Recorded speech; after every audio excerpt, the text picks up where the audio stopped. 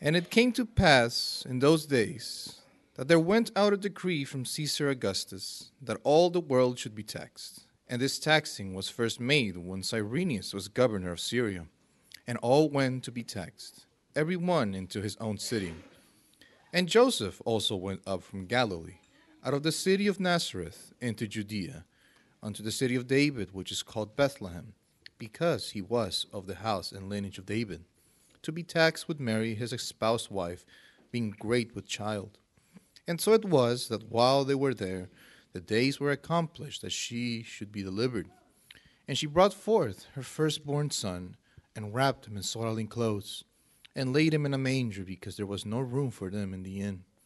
And there were in the same country shepherds abiding in the fields, keeping watch over their flock by night. And lo, the angel of the Lord came upon them, and the glory of the Lord shone round about them, and they were sore afraid. And the angel said unto them, Fear not, for behold, I bring you good tidings of great joy, which shall be to all people. For unto you is born this day in the city of David a Savior, which is Christ the Lord. And this shall be a sign unto you. Ye shall find the babe wrapped in swaddling clothes, lying in a manger. And suddenly there was with the angel a multitude of the heavenly host, praising God and saying, Glory to God in the highest, and on earth peace, goodwill towards men. And it came to pass, as the angels were gone away from them into heaven, the shepherds said one to another, Let us now go even unto Bethlehem, and see this thing which is come to pass, which the Lord hath made known unto us. And they came with haste, and found Mary and Joseph and the babe lying in the manger. And when they had seen it, they made known abroad the saying which was told them concerning this child. And all they that heard it wondered at those things which were told them by the shepherds. But Mary kept all these things, and pondered them in her heart.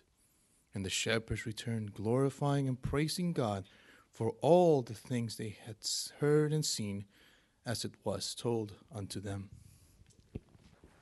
All right. Well, Merry Christmas, and thank you so much. What a blessing to see all these gifts, and thank you for your many prayers and thoughts and kind wishes.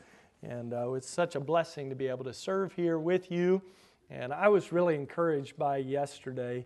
If you were out there, what a blessing. We had so many of our church family there at the Mirabella Apartments, and I want to give a special thank you to Laura Gabriel for all of her work that she put in. She's at work this morning, and she said, but I'll see you Tuesday night for the candlelight service. And so looking forward to that. And also to Sylvia Palacios for all of her work in putting that together. And we must have had another 14 or 15 folks, adults from our church, plus teenagers and others out serving yesterday. We had, 37 children register, is that right? Plus parents and other folks, and just a wonderful, wonderful time. Thank you for serving, thank you for giving, and thank you for being a church that loves people and loves God enough to tell people about Jesus. And yesterday, a lot of boys and girls and moms and dads got to hear about the Lord, and as we celebrated the birthday of Jesus and told the story of how Jesus came to earth to die for our sins. We're very thankful for that. There's many out sick today, and I want to think especially of Linda, who's in the hospital today, and she is on the mend, so she's on the positive end of things, but be praying for Linda Dalmaso as she's in the hospital and still recovering from some things this week. And Larry, he's had a surgery earlier this week, so he's laid up for a little bit. Brad and I went by and visited him the other day, and he feels very cooped up. He's ready to get out, but some of us are going to slide by this evening and sing some Christmas carols to him, as well as to a few other people in our church. And if you're able to be back tonight at 5, that's what we're going to do. We're going to split up in groups in our vehicles. If you can't get in and out easily, you can just drive and fellowship, but we're going to go over, sing at a few homes for a few folks in our church that can't get out this time of year. And then we're going to come right back here, and Brother Joe's making hamburgers. That is something good I can say about it. I've been thinking for a while about what to say. He's going to make hamburgers tonight.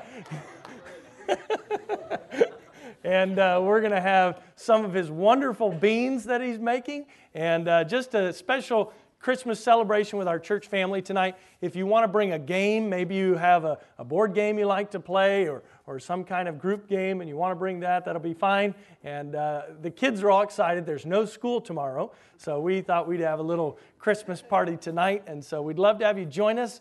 If you're able, it'll be at 5 o'clock tonight. And there'll be a few folks staying back here doing the food and that type of thing. So again, if you're not up to traveling and singing and all that, just come for the fellowship tonight. But if you would like to come and be a blessing to some others who can't get out very well tonight, would be a great night to do that. And don't forget, Tuesday night, 7 o'clock, right here, the candles and all that came in this week, so we're ready to go for that. We got some special musicians that'll be with us. Evelyn, who got married here a couple months ago, she lives in Mississippi. She's back, going to be back for Christmas Eve, and so she's going to be part of this. And an old classmate of mine, well, she's not old, but we were classmates a long time ago, Elizabeth, now Green, was DeBlanc. Her parents are in our church, but she and her family will be here, and she's going to help participate in the music. They live up in Kansas, so they're going to be down. So we're going to have some family and friends in and some others involved with that. It'll be special. Won't be very long, short service, but just a time to reflect and focus on why we're here and what this celebration, what this season is all about. And then we'll let you get back home to your Christmas evening plans and whatever you have to do, and Christmas pajamas or last-minute wrapping or whatever you have to do. But let's pause if we can and just focus on why we're even doing all this in the first place. And that'll be a blessing.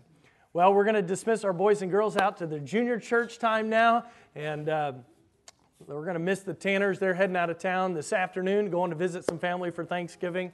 So this is a blessing. He decided to come in, take care of 30 kids this morning, and then go on vacation. So he'll be ready for that today. Hannah's home with some sick ones today. We got a lot of people in and out. That's all right. Well, let's take our Bibles this morning, turn to the book of Romans. The book of Romans. And I am so excited to be able to share this message with you this morning. We finished Nehemiah last week, and I'd been praying for a number of weeks about what to share on the Sunday right before Christmas. We've sung the Christmas songs, we've read the Christmas passages, and this week, early in the week, I think it was on Monday or Tuesday, and my wife and I, we've been reading through different Bible devotionals and different things at this time of year. One of the verses that we came across in our Bible reading this week was from Romans chapter 5. And the more I read this, the more I thought about it and meditated on the truth of this passage. This is not maybe the traditional place where you'd go to hear your Christmas message from in the Bible, and yet I really feel like this passage embodies what Christmas is really all about. You know, when you think of Christmas and all of the special times, last Sunday night, the boys and girls put on a great production for us, didn't they? We had a full house. We had lots of boys and girls. They did so much work and did a tremendous job memorizing all those lines. They had all the costumes and all the props up on the stage and all of the songs that were sung. And it was all about Jesus and His coming to this earth. And we heard the angels, and they said, "Glory to God in the highest, and on earth, peace, goodwill toward men."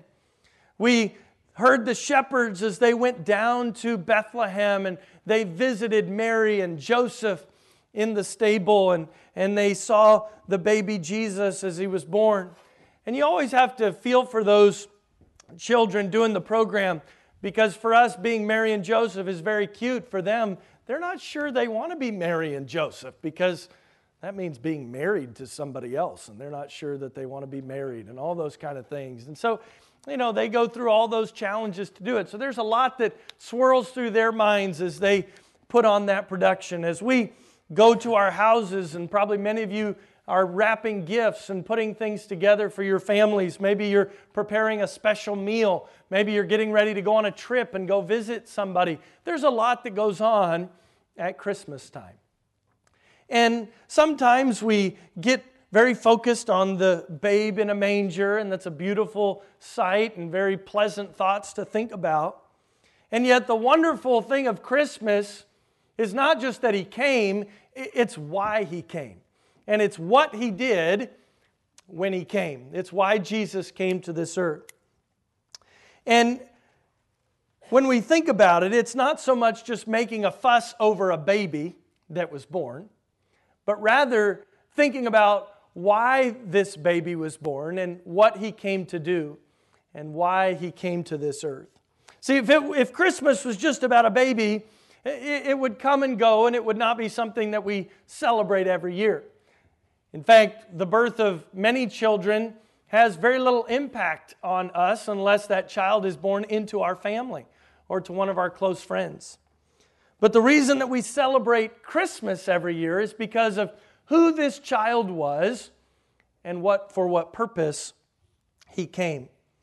And I want us to look at a passage of Scripture here in Romans chapter 5. I'm going to be looking at verses 1 through 8 this morning. And as we look at this truth this morning, understand that as Paul the Apostle wrote this down under the inspiration of the Holy Spirit, as he penned these words, this is not just a maybe simple Bible story with various characters participating in some sort of activity. Rather, he's laying out for us a case, almost as if a lawyer was standing in front of a court, putting together a list of things to make careful proof of what he's trying to present.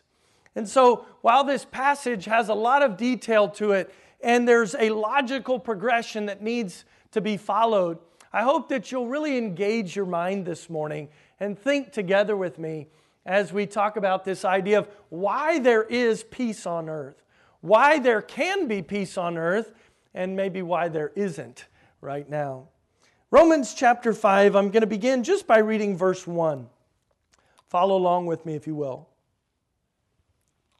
Therefore, being justified by faith, we have peace with God through our Lord Jesus Christ.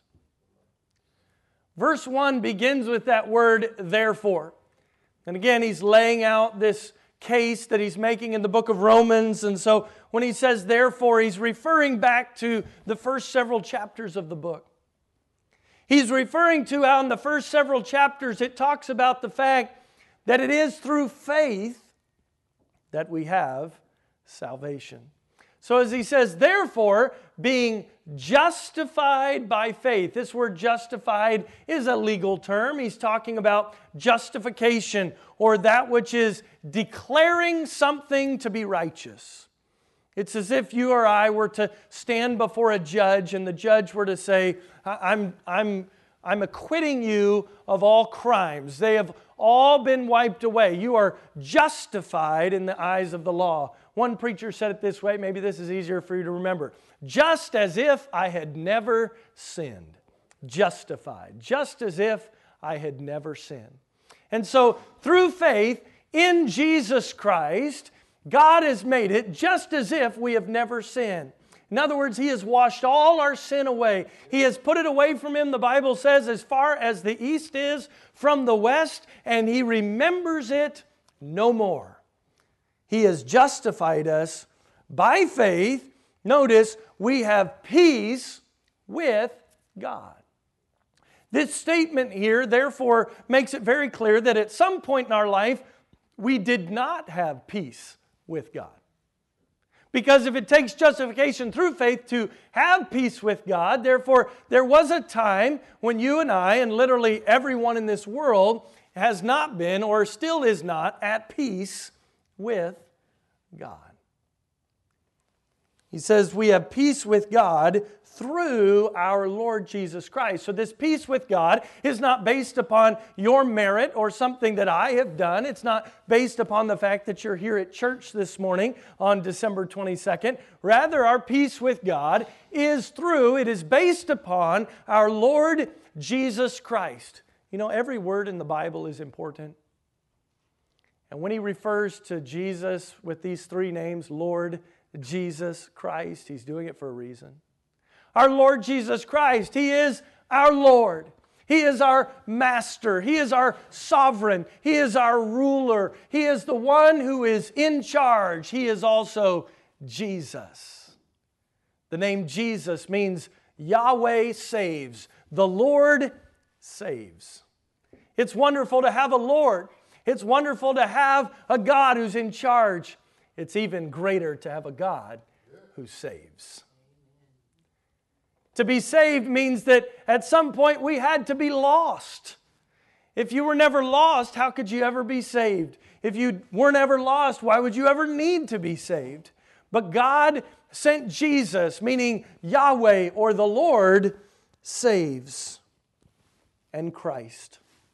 Christ is the word that means, the name that means the anointed one, the Messiah.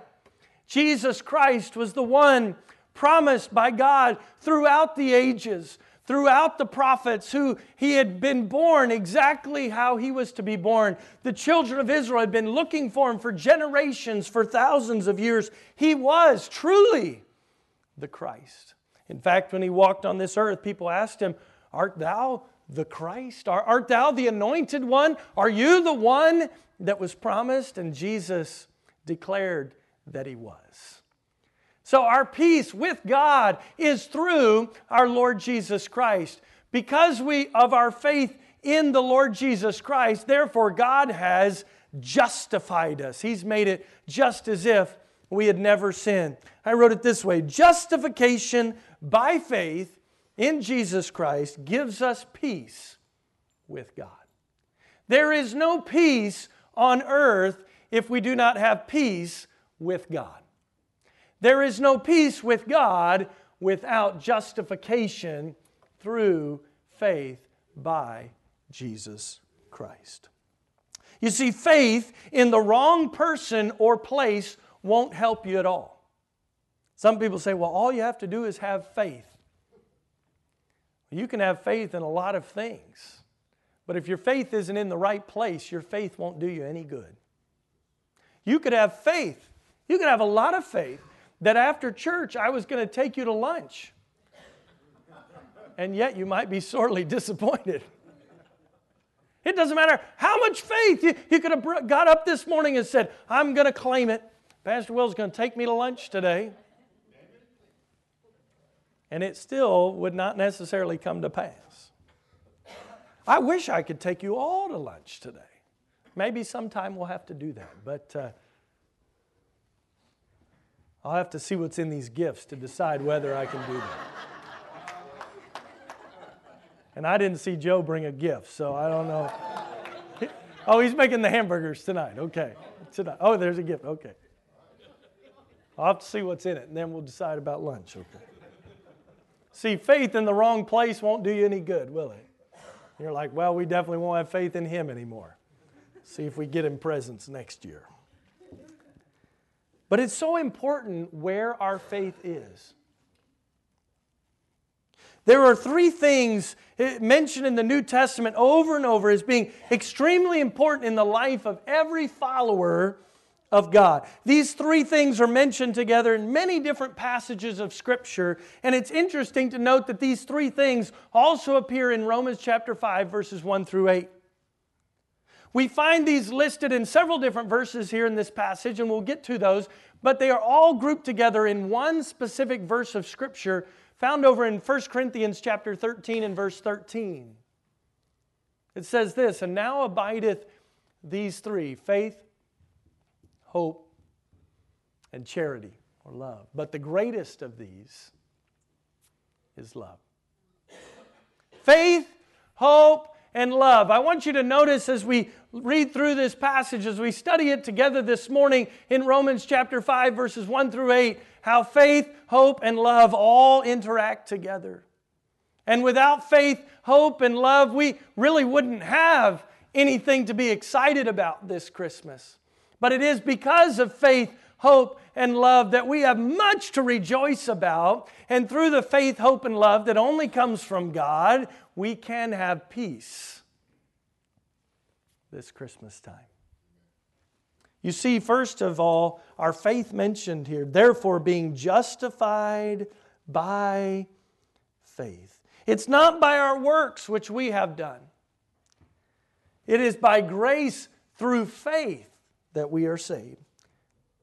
The faith that we have in God gives us access or the ability then to rejoice in hope of the glory of God. So we see faith mentioned in verse 1. Notice verse 2. By whom also, who's the whom? Jesus Christ, by whom also we have access by faith. I love that word access there. Think of it like a key. We even call them, with the electronic cards, we often call them access cards, don't we? I remember when I was in college, I am older than some, but still young enough to have had electronic key cards in college. And I worked a couple different jobs on campus, and those jobs gave me the ability to have access to various buildings that other people didn't have access to. Let me tell you, there's a feeling of power with access, isn't there? I mean, when you walk up to a door and you buzz your wallet on the door and the door just unlocks for you and you walk in, that's a great feeling. And I remember for a couple of years as I worked on the usher crew at the school, and we had the large auditorium there, about 7,000 people could fit in there, and there were 85 of us on usher crew. Yes, I was a professional usher at one time. I got paid to be an usher. That was a pretty fun job. We saw all kinds of crazy things. People do crazy things. People bring crazy things. We had a guy bring a surfboard into a big event one time. And I said, why did you, we couldn't allow big packages and things inside because for security and stuff like that. And I said, why'd you bring your surfboard? Well, I was giving it to my friend, and so it just seemed like it made sense. We were just going to meet here, and I was going to give it to him after the event. I'm sorry, but guys in college, their brain isn't always functioning, isn't it? So we had a surfboard that day. We made him keep it outside. Of course, then he was concerned about what was going to happen to his surfboard. But I don't know how you're supposed to fit a surfboard into a seat when you're sitting there with all these other people around you. Anyway, a lot of interesting things happened. But because I worked there, I had access to the building through that card. Now, they had those little buzzers next to the door where you would scan your card. And it was perfect for me because being tall, my wallet would go in my back pocket. I could just turn around, kind of back up to the door, and the door would open. The short guys were jumping, trying to do the same thing. Not everybody could be as cool as me, It's the little things. It doesn't take much. And so we would go up, we'd buzz our card, and we'd walk in. We had access. But after having that for a couple of years, there were some guys, and this always happens, at least in college, doesn't it? There were some guys that abused their access privileges. In other words, they got into the building at times when they shouldn't have been in the building, and they did things they shouldn't have been doing. So guess what happened? They restricted our access. They said, okay, well, you still have to get in the building, but you really don't need to be there 24 hours a day. So we're only going to let the access card work between this time and this time. And so from about 30 minutes to an hour before we were supposed to be there for an event until about 30 minutes to an hour afterward, the card would work. Otherwise, they had turned it off at the central command station, wherever that was. And it was kind of frustrating because I remember guys sometimes they'd come walking by and they'd have their girlfriend with them or something, and they wanted to show off like, look, I have access to this building. And they go up and they'd beep their card, and nothing would happen. It didn't help them much with their girlfriend. She didn't think he was as good as he thought he was. We're all little legends in our own minds sometimes, aren't we? And couldn't get in. Or sometimes you'd come a little bit early and you'd stand there and you'd just be beeping it over and over, waiting for the clock to turn so you could get in. It was helpful to have access so you could get in the building. Now we see this word here in verse 2 that we have access by faith. It is through God, through His Son Jesus Christ, that we now have access by faith. We have the ability to get to God. And notice what we have access with God. He says, into this grace wherein we stand and rejoice in hope of the glory of God. We've already talked a little bit about faith. Now we see the second one here mentioned in verse 2, the word hope. Hope is looking forward to something. It's thinking that something will come to pass. While we can also have faith in things that don't have the ability to do anything, we can also put our hope in things that will never come to pass. We can hope in something that doesn't last. You could be hoping for a special gift this year and not get it. You could be hoping to see a particular family member and it not happen. You could be hoping that something works out a certain way in your life and it not take place. There's a book, I think, titled this. It's a business book, and it's called Hope is Not a Strategy. And while this would generally be true, in the case of your relationship with God, hope is absolutely the best strategy. You say, why is that true? Well, when your hope is in the one that never changes, when your hope is in the one that's the same yesterday, today, and forever, when your hope is in the one that has all power to do whatever He pleases, when your hope is in the one who is always good, who always tells the truth, always wins, and always keeps His promises, then hope in God is absolutely a wonderful thing. But hope is that desire, that thought that this will come to pass. But the question can easily be asked then, but what if things get difficult? That sounds good, but again, hope is not a strategy. Paul, as he's laying out this case for us, he goes right into verses 3 and 4. As he begins to deal with that big what if. What if we've placed our hope, our faith in something, and that something, God and Jesus Christ, doesn't fix all my problems? What if life is still hard? In fact, he's bringing up a very important point. Because some would have you believe that if you follow God, that your problems are over. That you'll never have any more struggle. You just need to have enough faith. The problem is that's a lot of pressure on you and me, and it's a pressure that's truly impossible for us to overcome. Because the reality is, the Bible speaks about the amount of faith that's necessary to move a mountain. It says it's just the faith the size of a grain of mustard seed. The question is not so much how much faith that we have, rather the question is, who is your faith in? The question is not that I hope enough that it comes to pass, but rather that my hope is in the right place. Paul details some of this out for us in verses 3 and 4. Notice, hope in God. Hope in God is good even in times of difficulty. He says here, and not only so, but we glory in tribulation. Tribulation, those are difficult things that come to pass. Knowing that tribulation worketh patience. So when difficulty comes in your life, it doesn't mean that your hope is in the wrong place. It just means that we can know, we can have confident assurance that tribulation works patience. It'll bring more patience into your life. And he continues on. He says, in patience, experience. And experience, hope. Hope. Comes right back to, even in difficult times, even when I have tribulation, I can know that that tribulation will help me to grow in patience as I keep my faith in God. As I continue to grow in my patience as I walk with God, patience will build experience into my life so that when I go through that difficult thing again, I will have the experience from the last time through. I will have patience to continue on, and that experience then brings hope.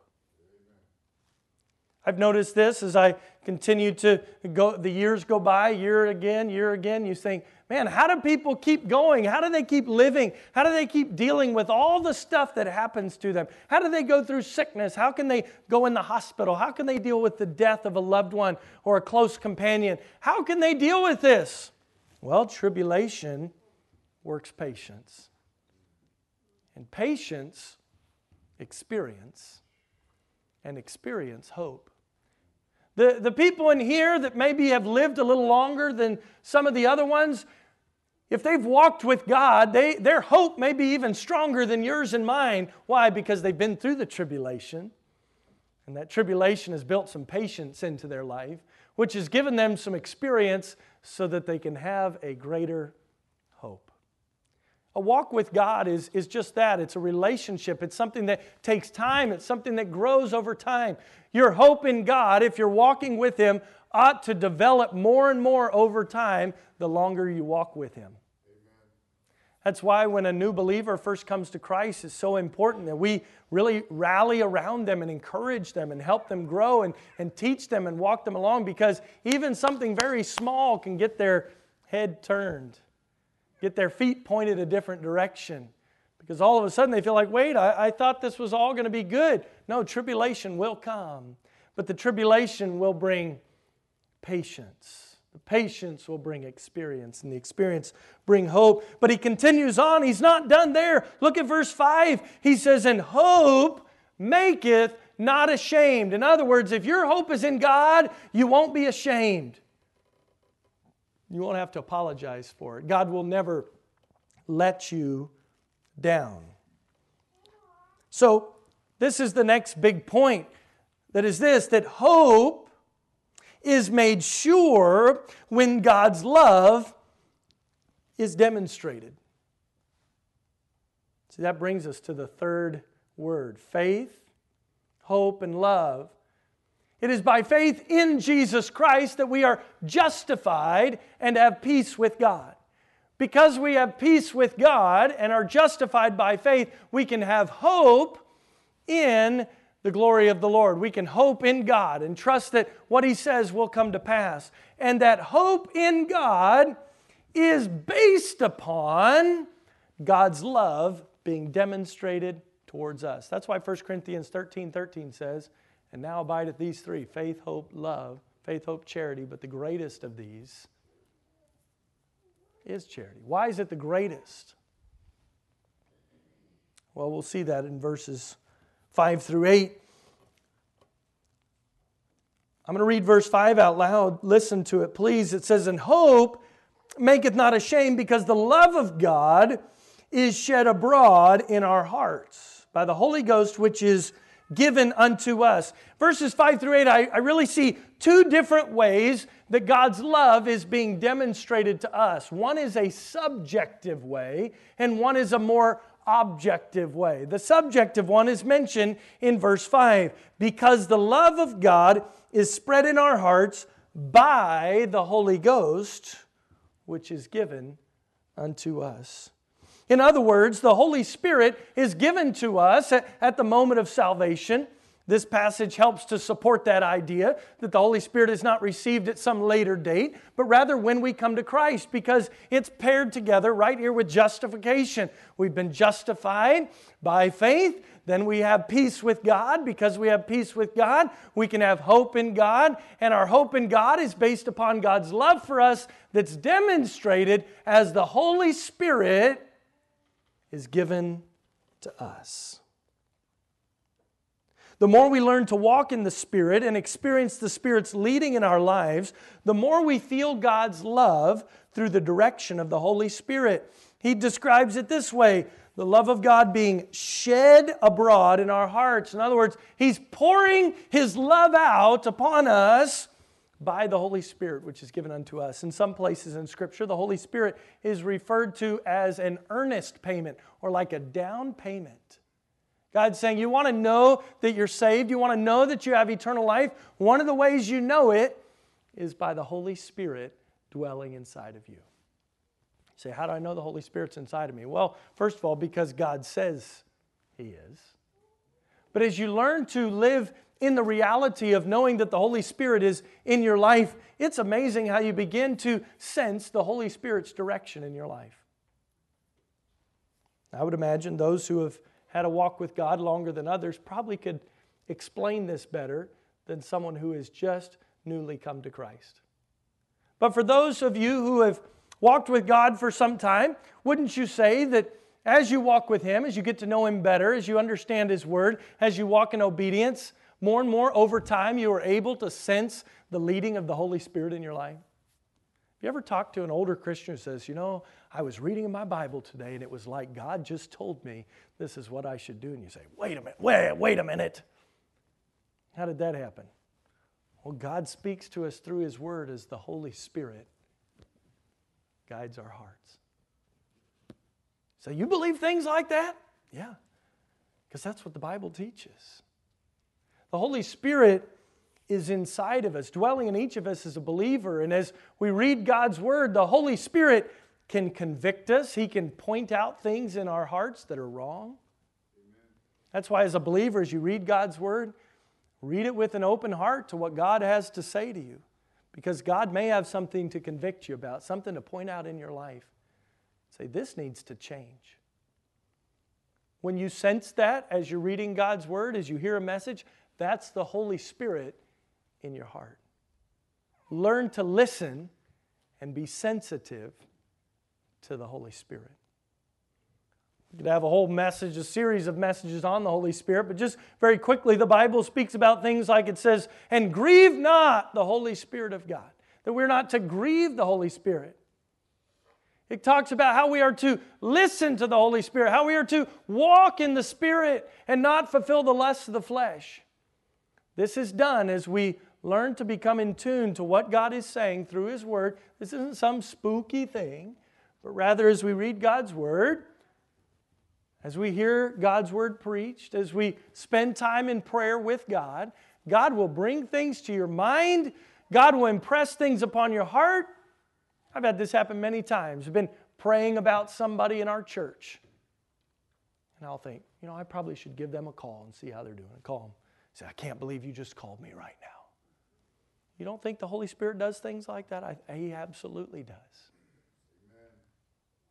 See, the Holy Spirit is a subjective means by which God demonstrates His love towards us. And what I mean by subjective, while we all have the Holy Spirit if we've trusted Jesus Christ as our Savior, those who are more in tune with His leading in our life are more able to sense God's love through the Holy Spirit in your life.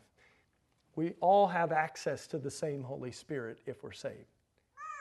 But the greater your relationship grows with God, the more in tune you are to His Holy Spirit at work in your heart. But there may be even those who say, well, I don't sense this. I don't feel this. And you may go through times in your life where you don't. I'm just struggling with something. I'm not sensing the Holy Spirit's leading in my heart like I once did. Did that mean that God stopped loving me? Sometimes we feel that way, don't we? Things have been a wreck. I'm not sensing God's leading in my life. I don't feel as close to God as I used to. We could fill in the blank with all kinds of statements like that, couldn't we? And that's why God doesn't leave us alone with just this statement of the only way that He's demonstrated His love toward us is by the Holy Spirit in our hearts. He gives us the next several verses 6 through 8, that really speak to God's objective, demonstrative way that He showed His love toward us. Notice verse 6. For when we were yet without strength, in due time, Christ died for the ungodly. For scarcely for a righteous man will one die, yet peradventure for a good man some would even dare to die. But God commendeth His love toward us in that while we were yet sinners, Christ died for us. You see two ways that He's demonstrated His love toward us. The first is through the Holy Spirit in our hearts. The second is through Jesus Christ dying on the cross for our sin. God sent Jesus to die for us to demonstrate His love for us. But there's some great detail in verses 6 through 8 that I don't want to skip over. You can't see this as well in your English Bible. But I went back and I looked it up. This was very interesting. If you know how to look up things in a Greek New Testament, verse 6 is very interesting. It's a good translation that we have, but translating from one language to another, sometimes word order is not the same. If you speak Spanish, you know what I mean by that. Sometimes you put things in a certain order in a Spanish sentence that you would not put in the same order in the same sentence in English. So if you were to translate word for word, it wouldn't make sense if you were doing it in the same order as the different language. But the New Testament was originally inspired and written down in Greek, and it's very interesting in verse number 6, because we read, "For when we were yet without strength, in due time Christ died for the ungodly." Now, a little English lesson for you today. What is the subject of the sentence in verse 6? Who or what is the subject? Anybody? All right, we've got a little question here. Some people are failing the English test. Others are passing right now. All right, is it we or is it Christ? Now, not to pick on anybody, but notice the first phrase. If you think it was we, it's in the part of the sentence that says, "For when we were yet without strength." That's called a prepositional phrase. And unless the whole prepositional phrase is your subject's not going to be found there. The subject is Christ. That's the who or the what is doing the action. That's how you know what the subject is. So what's the verb? What's the action? Died. Christ died. You say, why are you pointing this out? Well, it's very interesting because in the Greek, there's two little words that basically mean like yet and for that are in the first order in the Greek, and then the very next word is Christ. Then all the rest of that verse is in the middle of it, and then the very last word of the verse in the Greek is died. You say, why did they do it that way? Well, do you know how in different languages word order can be used for specific types of emphasis? You can emphasize things differently by how you say it, by the order that you put things in. You know, in Spanish, for example, your adjectives and your verbs and your nouns all agree in gender and in number, right? And that doesn't always work the same in English, quite the same. But in Greek, when they put the subject at the beginning and the verb at the end, they're trying to emphasize, it's like they're putting an exclamation point on the verse. Christ died. It's almost interesting to think about this verse if you were to read it in that order. Now, I realize it's a little jumbled because, again, in the English, it's not going to make quite as much sense. But follow me, if you will. Verse 6, think of it. Christ, for when we were yet without strength, in due time for the ungodly, died. That's really the idea of this verse. He's highlighting this. It's not taking away from how it's translated in our English Bible, but rather adding to its emphasis. Christ died. There are people today that don't think that that matters. He's highlighting it as he's saying, this is how we know that God loves us, that His own Son, His only begotten Son, died. Notice at what time He came. I said it this way, Jesus came at the right time. It says in verse 6, in due time. It's speaking about a specific time that Christ came. Jesus came at the right time. The Bible speaks about this time, this due time, this fullness of time over and over. Galatians 4 says it this way, but when the fullness of the time was come, God sent forth His Son, made of a woman, made under the law, to redeem them that were under the law, that we might receive the adoption of sons. In the fullness of time, He says it. So why is this time so important? Well, notice the significance of the culture in the day in which Jesus came. What was going on in the culture of the world at that point? Well, we know that the Roman civilization had brought peace.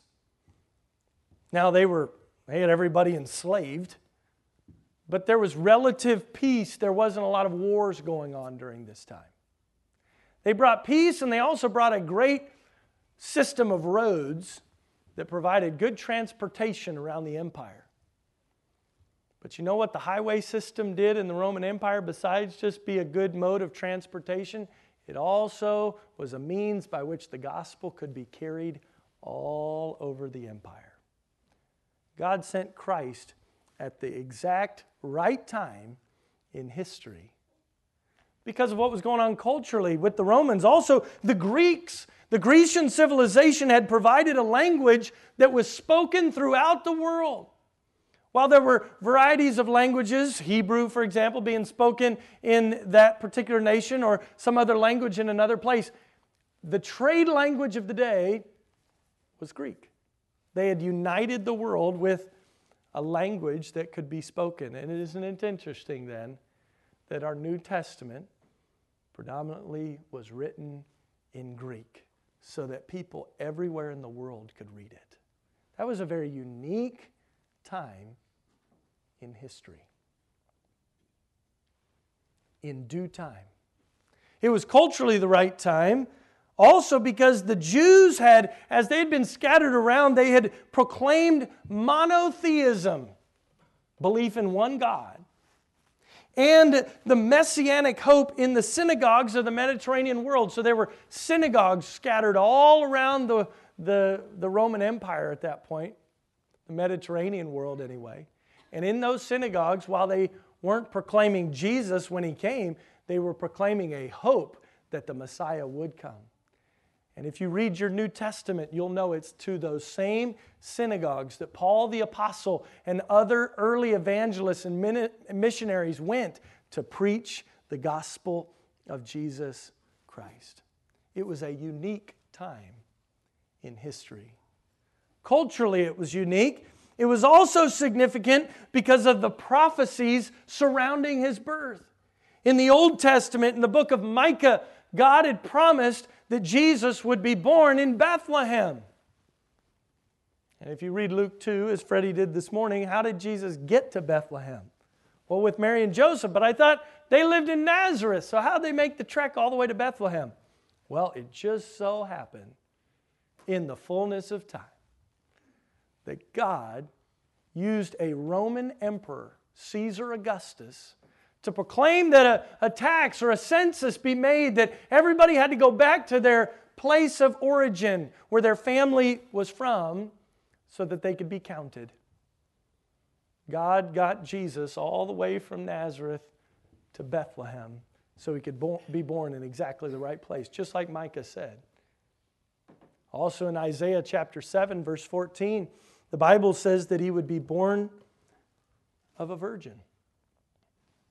It says it this way, "Therefore the Lord Himself shall give you a sign. Behold, a virgin shall conceive and bear a son, and shall call His name Emmanuel." Matthew 1:18 says it this way, "Now the birth of Jesus Christ was on this wise when his mother Mary was espoused to Joseph," and the Bible's very clear on this next phrase, "before they came together." They were engaged to be married. They weren't together yet. They hadn't been together. She was found with child of the Holy Ghost. See, the time was right culturally. The time was right prophetically. But I'd like to point out another piece of that time from Romans chapter 5 of why that time was so significant. The time was right culturally, prophetically, but the time was also right because of the need of those that He died for. Notice, if you will, back in verse 6, the first part of the verse says, "For when we were yet without strength." There's two ideas here of time. One is the time that Jesus came. There's also the time that we were yet without strength. In other words, we had no ability to save ourselves. We had no strength. You say, well, when is that? Well, it's always been since the Garden of Eden. We've been without strength. We've been without the ability to get to God on our own. We couldn't climb over that big giant wall, so to speak, that was between us and God's holiness. God was up here and we were down here, and no amount of goodness could cause us to get up to God. The Bible says it this way over in Romans chapter 3 and verse 23, "For all have sinned and come short of the glory of God." Doesn't matter how tall you are. Doesn't matter how good you are. Doesn't matter how many wonderful things you've done. Doesn't matter how nice you are on Christmas, even though you're all very nice people. we've still fallen short. So he says here, for when we were yet without strength. So there are those who were without strength. And then he says at the end of verse 6, Christ died for the ungodly. Now, be very careful to not divide those two. Some would like to say, yeah, there are those without strength, and then there are those that are ungodly, and that's two separate groups. Nope. Again, I'd take you back to the Greek. Because we and ungodly is talking about the same people. So those of you who say, well, I'm a really good person, I just am sometimes a little bit weak. No, you're ungodly too. And so am I. Our problem is a sin problem. Sometimes we try to blame it on, well, I was just having a weak moment. No, you're having an ungodly moment. And you're weak because you're ungodly. And so am I. That's why we sin, because we are sinners. That's what sinners do. And that's why Jesus had to come. For when we were yet without strength. In due time, Christ died for the ungodly. He carries this idea on, though, in verse number 7, as he speaks about the right people that he came. He came for those that needed him, those that were weak, those that were ungodly. And he came, it says in verse 7, it's expanding on this. It says, for scarcely for a righteous man will one die. Very rarely will somebody die for somebody who's righteous. Yet peradventure for a good man, some would even dare to die. Now, if you're a Bible student, you might notice it's talking about a righteous person and a good person. What's the difference between those? Well, if you look at some cross references in other passages, it would seem to give this idea that those who were righteous were kind of like the Pharisees, those who were very careful to keep the law. They were righteous. And he's making the point, not many people would die for a Pharisee, even because they're righteous. He said, but maybe, right, that's the idea here, yet peradventure for a good man, some would even dare to die. For those who aren't just righteous outwardly, but they truly are nice people, good people, there might be somebody that would die for somebody like that. But again, he's pointing out, not many would do that. And again, taking it back to verse 6, he's not calling you and me righteous, and he's not calling you and me good. He's calling us weak and ungodly. His point is, even for those who really think they're doing a great job and they're righteous, and those who say, well, I'm not just righteous, I'm good. He's saying, well, somebody might die for you. But then he brings us back. He's really bringing the weight on to verse number 8 because he says, but God commendeth his love toward us. It doesn't matter whether you thought you were righteous or whether you were good or anything else. God commended his love toward us in that while we were yet sinners, Christ died for us. So it doesn't matter whether you thought you were righteous, doesn't matter whether you thought you were good. The reality is we're all ungodly, we're all sinners, and Christ died for us. John 15:13, Jesus said this, greater love hath no man than this, that a man lay down his life for his friends. Jesus died for those that no one else would die for. Some might die for a righteous. There would be a few perhaps that would die for a good person, but Jesus died for those that nobody else would die for. 1 John 4:16 says this, and we have known and believed the love that God hath to us. God is love. And he that dwelleth in love dwelleth in God, and God in him. Amen. Faith, hope, love. Because of God's love towards us, that he demonstrated to us on the cross, we can have hope that what he says will come to pass because we have faith in what Jesus Christ has done for us. Because of that, God has justified us. So your problem this morning is not that you need more faith, that you need more hope. that you need to just love other people better. What you need this morning is Jesus. And if you experience the love of Christ in your life, you can then have the hope in the glory of God. You can then know that your faith is in the Lord Jesus Christ. And you're saved.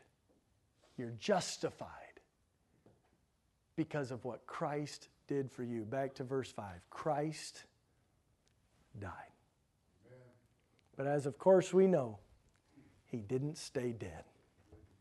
He rose again. And He's seated, the Bible says, at the right hand of the Father, where He ever maketh intercession for us. Jesus came in the right time. Jesus came for the right people. That's us. And He came for the right reason. He was obedient to God the Father. God commendeth His love toward us. He sent Jesus. And He was motivated by His love for us. And that while we were yet sinners, Christ died for us. I'm just going to read a few other passages of Scripture that spoke to my heart as I was studying this week. 1 Peter 3:18. For Christ also hath suffered for sins, the just for the unjust, that He might bring us to God, being put to death in the flesh, but quickened by the Spirit. Or 1 John 3, verse 16. Hereby perceive we the love of God. Here's how we know that God loves us. Because He laid down His life for us. And we ought to lay our lives, down our lives for the brethren. Or Romans 8:32, He that spared not His own Son, but delivered Him up for us all, how shall He not with Him also freely give us all things? Ephesians 5:2, and walk in love as Christ hath loved us, and hath given Himself for us an offering and a sacrifice to God for a sweet-smelling savor. Or Galatians 2:20, I am crucified with Christ. Nevertheless I live, yet not I, but Christ liveth in me. And the life which I now live, I live by the faith of the Son of God, who loved me and gave Himself for me. But God commendeth His love toward us, in that while we were yet sinners, Christ died for us. Peace on earth. How are we ever going to have peace on earth? Well, some would say, well, when the wars stop, people stop fighting. If everybody would just get along and stop arguing, what's wrong with everybody? Romans 5 is very clear. We're weak and we're ungodly. We're sinners. There will be no peace on earth until there is peace with God. It is only through the Prince of Peace, Jesus Christ. I hope that this message burns deep into your heart and life. If you've accepted Christ as your Savior, know that your peace with God doesn't come through what you have done, but what Christ has done on your behalf. And that peace with God comes as we experience and as we remember and as we focus on the love of God being demonstrated to us through Jesus Christ our Son, which gives us great hope in God because we've put our faith in Jesus Christ. Where's your faith this morning? If you're struggling with peace in your own heart, if you're struggling with the lack of peace in our world, as I talked to a couple guys at the donut shop this morning, they said, oh, did you see this?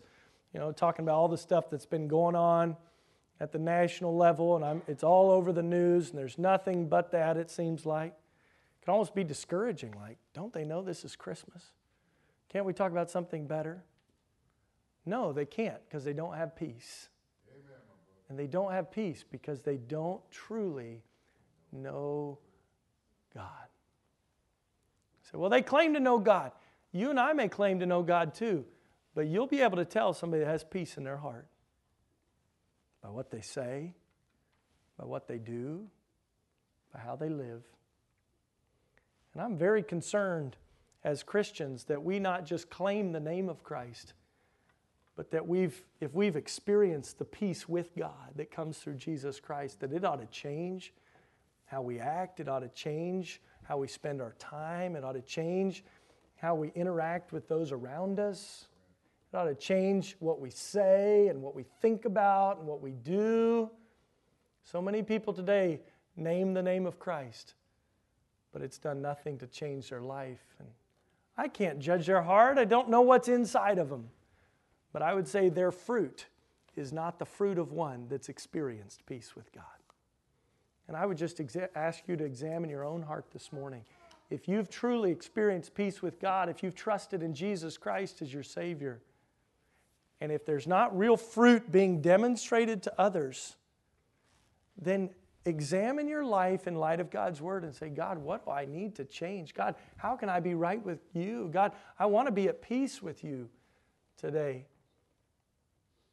because God has done it all for us through Jesus Christ, His Son. Faith, hope, love, but the greatest of these is love. I hope you have peace.